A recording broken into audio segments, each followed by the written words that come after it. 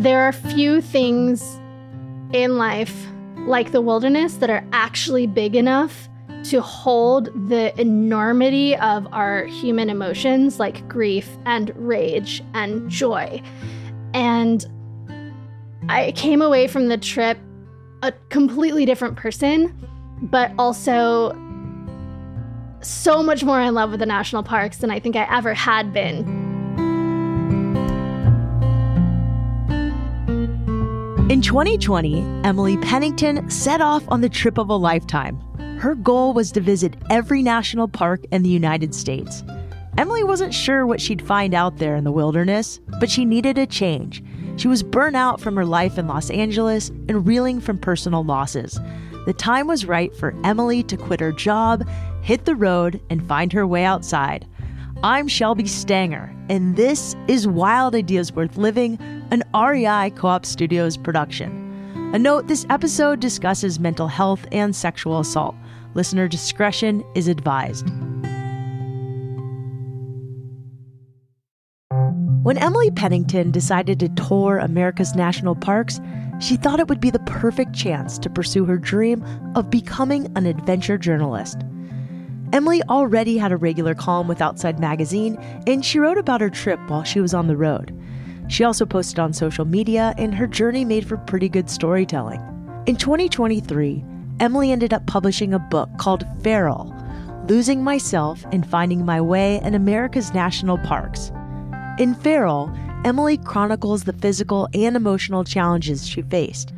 The trip was delayed by COVID, rocked by a breakup, and even impacted by climate change.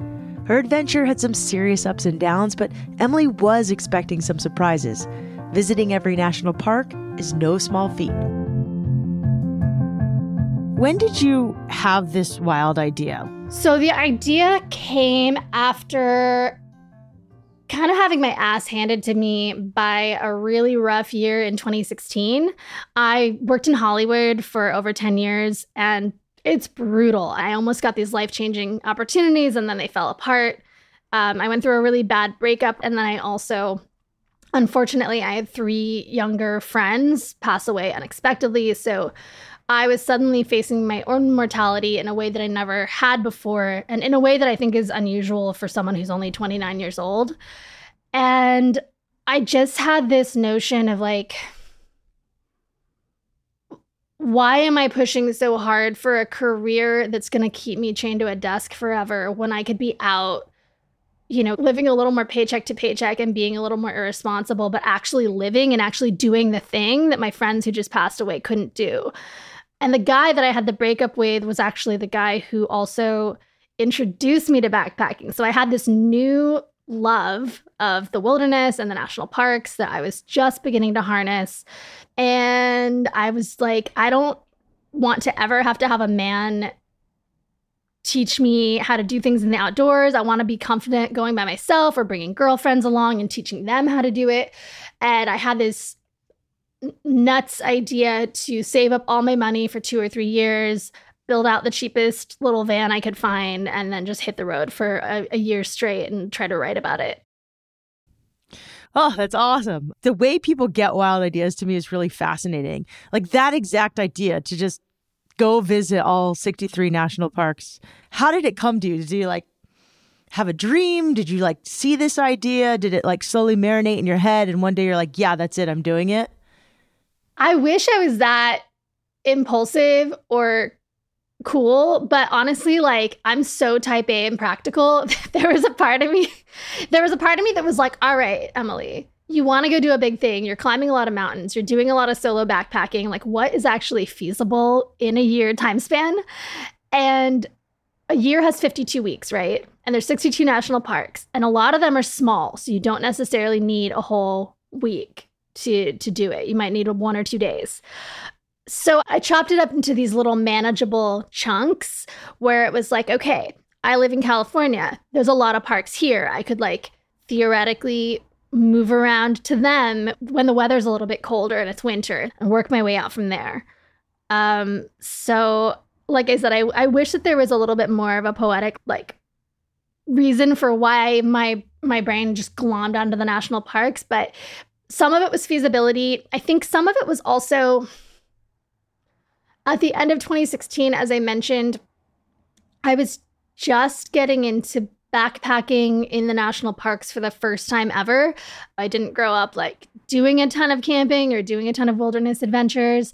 I got into it in my late 20s. And I think that there can be something really empowering, especially as a woman, when it comes to totally shifting your notion of what your body is capable of doing and what your body's built for. Like, oh, actually, my body can carry heavy stuff up a mountain and then like set up a house only with stuff that I carried on my own back. It sounds really simple, but it felt really transformative in a way that it's hard to describe, I think, if you haven't, lived in LA for almost 20 years and really needed to have your reality rocked. Emily continued working for 3 years before she actually hit the road. She had to save money, buy a van, acquire gear, and figure out her route and her schedule. She wanted to hit the parks during the shoulder season. This would allow Emily to avoid the peak season crowds, but still experience the parks in ideal weather. I also want to point out that when Emily started her trip, there were only 62 national parks. A 63rd park was added to the register in late 2020, just as Emily was nearing the end of her journey. I thought it was really important to not only do every national park like I was checking off a list, but also I wanted to at least be able to do some of the top activities or find a cool hidden trail in every national park. My goal was, okay, like I'm going to buy carbon offsets. I'm going to buy the tiniest, most fuel efficient van I can find. And I'm going to, unfortunately, spend a lot of time driving to make sure I'm getting to places when it's actually nice to be there because I'm writing about them as a journalist. So with that in mind, I did like this big loop that was kind of Southern California, Southwest. Then I went up towards Michigan, Minnesota. Then I came all the way back home to go north to Washington, up to Alaska, and then I chased autumn all the way across the East Coast. I saw my first fall foliage ever in my whole life, and then ended the year in Florida and Virgin Islands and Hawaii, which are a little more tropical. So you did this solo, but also sometimes with friends. Talk to me about the choice to kind of do both and how you dealt with fear when you were alone. So I actually started the trip by myself, but I had a partner that I was living with named Adam, and he was based in Los Angeles, but he was also not super happy at his job. And there was a little bit of talk about what would happen if he quit his job and hit the road for a couple of months and then maybe came back to LA and got a different job, which I thought would be really fun because I knew that I was going to do most of the trip alone regardless.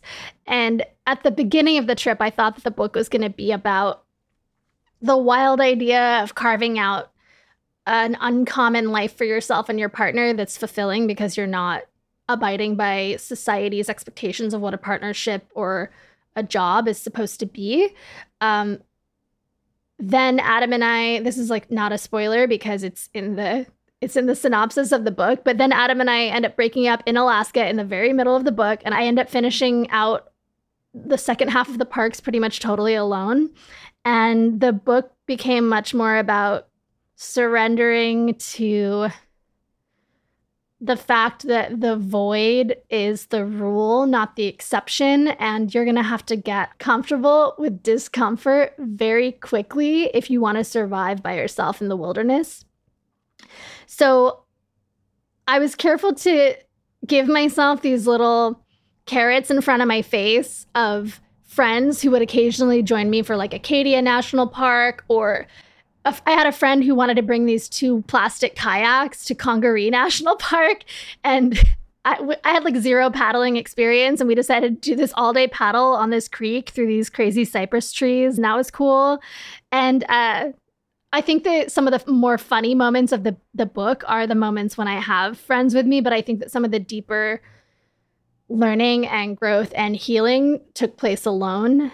And to answer the second part of your question about how how I handled the loneliness of traveling by myself for so long, I would say that I had to let go of the notion that I was a badass who could do everything and anything all the time. And just like maybe how in your apartment you want to sit down and watch a movie or read or not do anything for an entire day, you have to allow yourself to have these moments of downtime in the van. You can't be all epic all the time. Sometimes you're cackling maniacally and sometimes you're sobbing over a panini that you made in your van. And I try to be as open and honest as I could while still maintaining the integrity of the book's commitment to describing and visiting all the parks. And I think that I'm really proud of how it turned out, because it's this weird little nugget of what a grief-filled healing journey is actually like. And you did it in 2020, most of it, right? Yeah, so I had the trip planned for a long time. I quit my job at the end of 2019, and we didn't have any inkling that 2020 was going to be this gnarly year where there was obviously a pandemic. And I think I had done 15 national parks by the time the shutdown hit in March. And then everything shut down for 2 months. And then the trip got really weird. Tell me more. So basically, a lot of things had to be rebooked over and over again.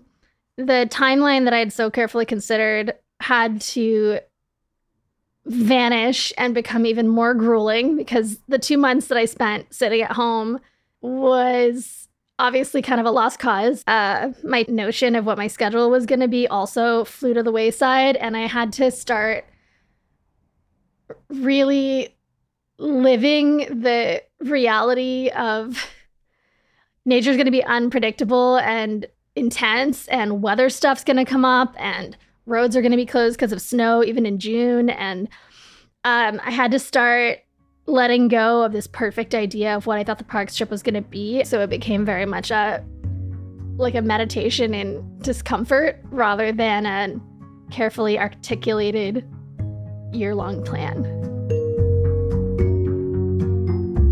Early on in the trip, Emily had to throw her plans out the window. As a type A person who had done a lot of prepping, it was hard to let go of her schedule. But by the time Emily hit the 60-second park, she was way better at going with the flow.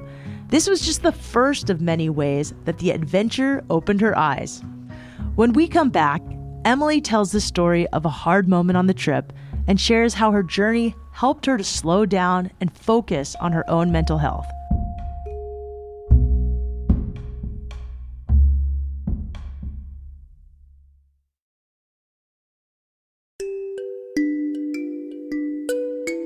In 2020, writer Emily Pennington set off on a mission to travel through every U.S. national park. She planned her route, bought a van, and packed up her life. Emily anticipated being impacted by nature in some profound way, and she even hoped to have some life-changing revelations. But parts of her trip turned out much harder than she could have ever imagined. A warning, the story that Emily shares next concerns her experience with sexual assault. Is there a story you have about how nature just sort of cracked you open in a way that you don't feel like you could have been cracked open? Yeah. A couple of things come to mind. So when I was in Florida, I purposely planned my trip to be mid to late November, when it was supposed to not be hurricane season, but because of global warming, we have a longer hurricane season. So I had to rebook for like the third time multiple South Florida National Park excursions. And I decided it was going to be a great idea to practice some self-care and book a massage. And I went online, I looked at Yelp. I had this woman recommend this guy that she had worked with a bunch. And so I had this experience of, I wasn't even supposed to be in Florida. I wasn't supposed to be waiting it out for 5 days in a cheap Airbnb.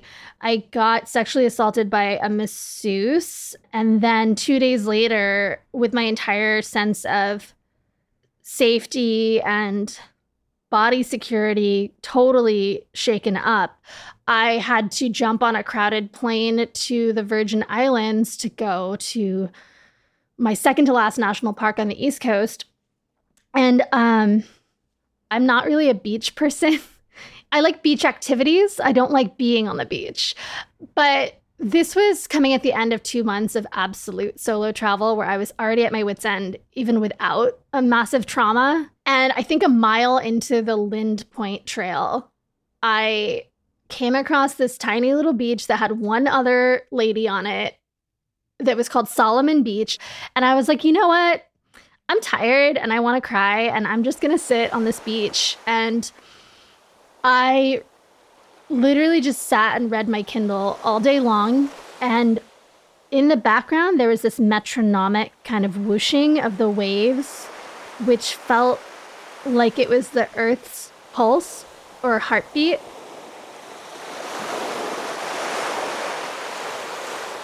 Kind of lulling me back into this state of safety and okayness with the world.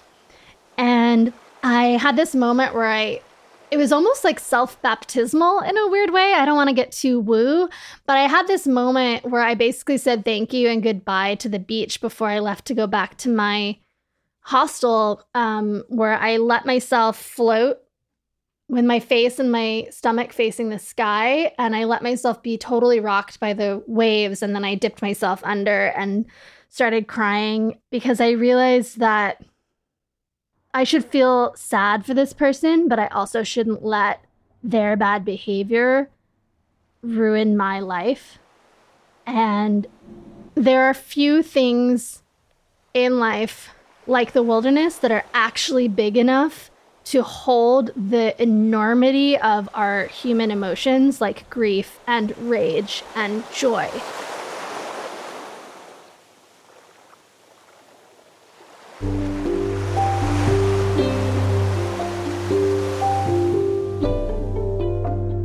You really are raw and honest and vulnerable. And I'm just curious, like, have you always been that way, or did this journey make you less afraid about everything else?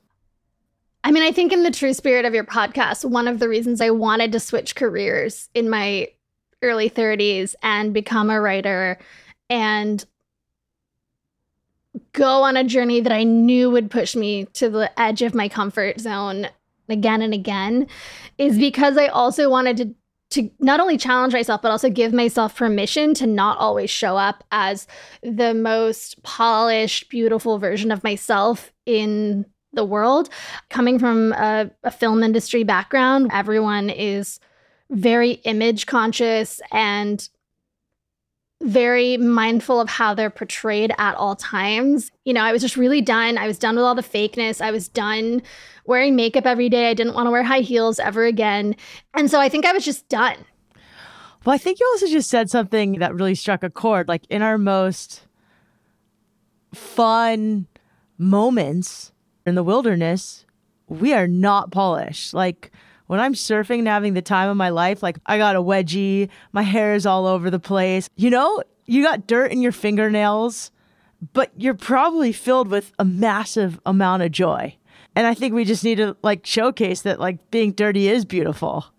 So I want to know more about your mental health journey and how that changed in the wilderness. I mean, I know we've gotten really deep here, but your book is called Feral. I mean, it's raw, it's real, it's rugged. You did something that not a lot of people have the opportunity to do. So talk to me about your mental health journey in the wilderness. Yeah, it's a weird one because finding a suitable ending for the book was really challenging for me because a lot of people have talked about the fact that they have anxiety, you know, before they do a ski competition, or, you know, oh, I have anxiety sleeping by myself as a solo female van lifer. But I think that one thing that hasn't been talked about quite as much in the outdoor space is what it's like not only to live with anxiety as an ever-present entity and still want to go out and do big things, but also how the adventures themselves can sometimes heighten our anxiety because depending on your luck, the adventures themselves could amount to a series of like little T traumas that build up and cause your brain to start reacting to things in a different way.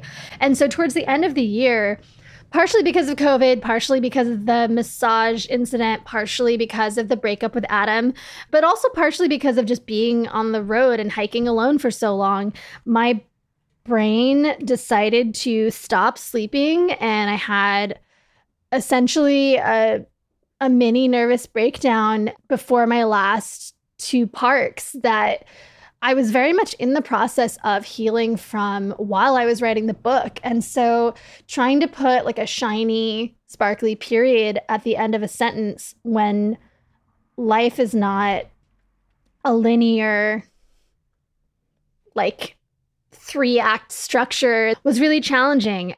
And I thought it was really crucial for me to showcase some of the fragility that can exist behind the veil while you're doing these big adventures that are still worthy and life-changing, even if the back end is messy.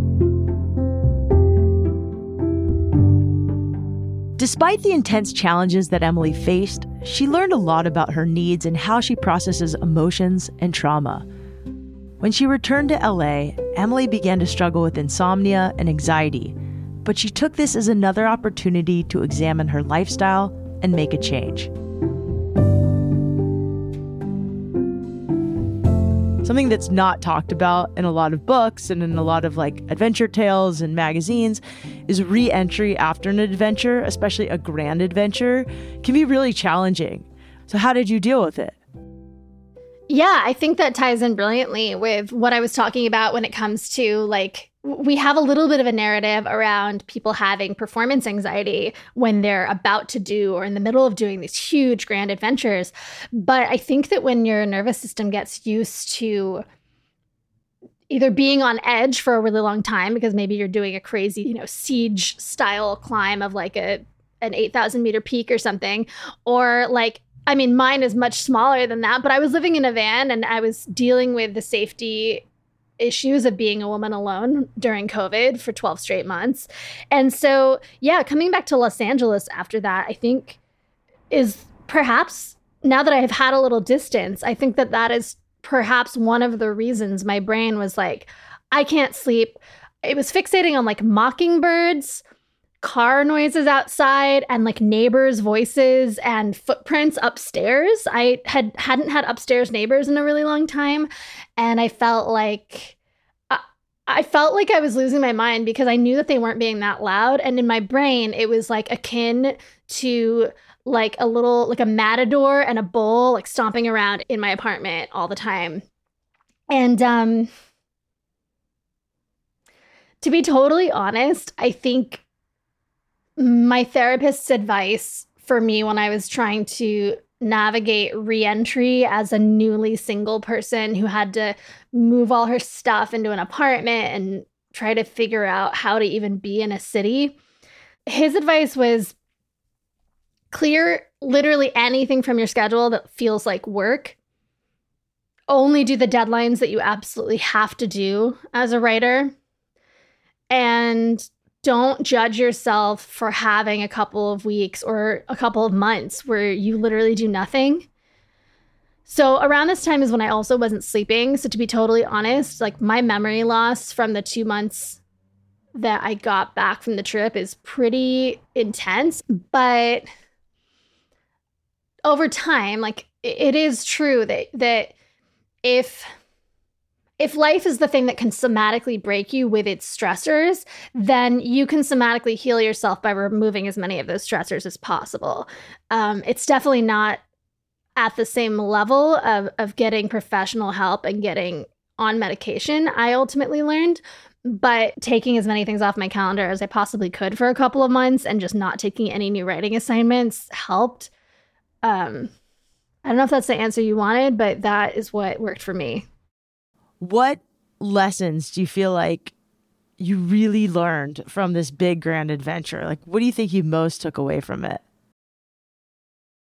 I think I learned as a type A overachieving person that the days where you might feel like you're doing nothing and you're just sitting by a lake or you're just chilling in the van, watching the sunset, They might feel like you're doing nothing, but recovery is actually an active process of doing the big adventure. And I would also say tangentially, there's no wrong way to experience a national park. I think if you map out the kinds of adventures I'm doing over the course of the year, they get smaller and smaller and much more manageable. At first, I'm doing these big 12-mile hikes and these big solo backpacking trips where I'm sleeping in 28-degree weather and I'm not sleeping well because I'm freezing. And then by the end, I'm like, I don't know, I'm just going to sit on this beach, or I'm like, I don't know, man. I'm just going to hang out by this crater in Hawaii and look at this lava.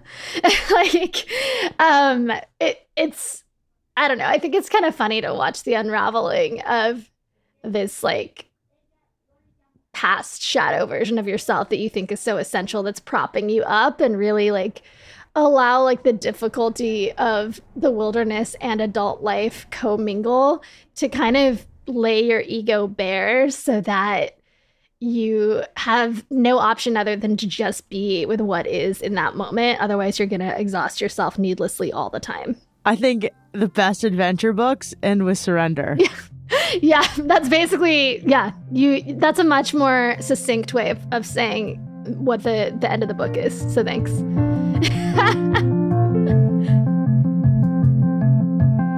What I love about Emily is her openness in talking through the hard stuff that happened to her. She also has incredible insight into how these challenges are part of the human experience. By writing about them in her book, Feral, Emily tells a vulnerable story that I hope encourages other folks to find their own way outside. Emily, it was such a blast to talk to you. You can get Emily's book on Amazon, and you can follow her on Instagram at Brazen Backpacker. That's BrazenBackpacker. Wild Ideas Worth Living is part of the REI Podcast Network. It's hosted by me, Shelby Stanger, produced by Annie Fassler, Sylvia Thomas, and Sam Piers-Nitzberg of Puddle Creative, and our senior producer is Jenny Barber. Our executive producers are Paolo Motola and Joe Crosby. As always, we love it when you follow the show, rate it, and write a review wherever you listen. And remember, some of the best adventures happen when you follow your wildest ideas.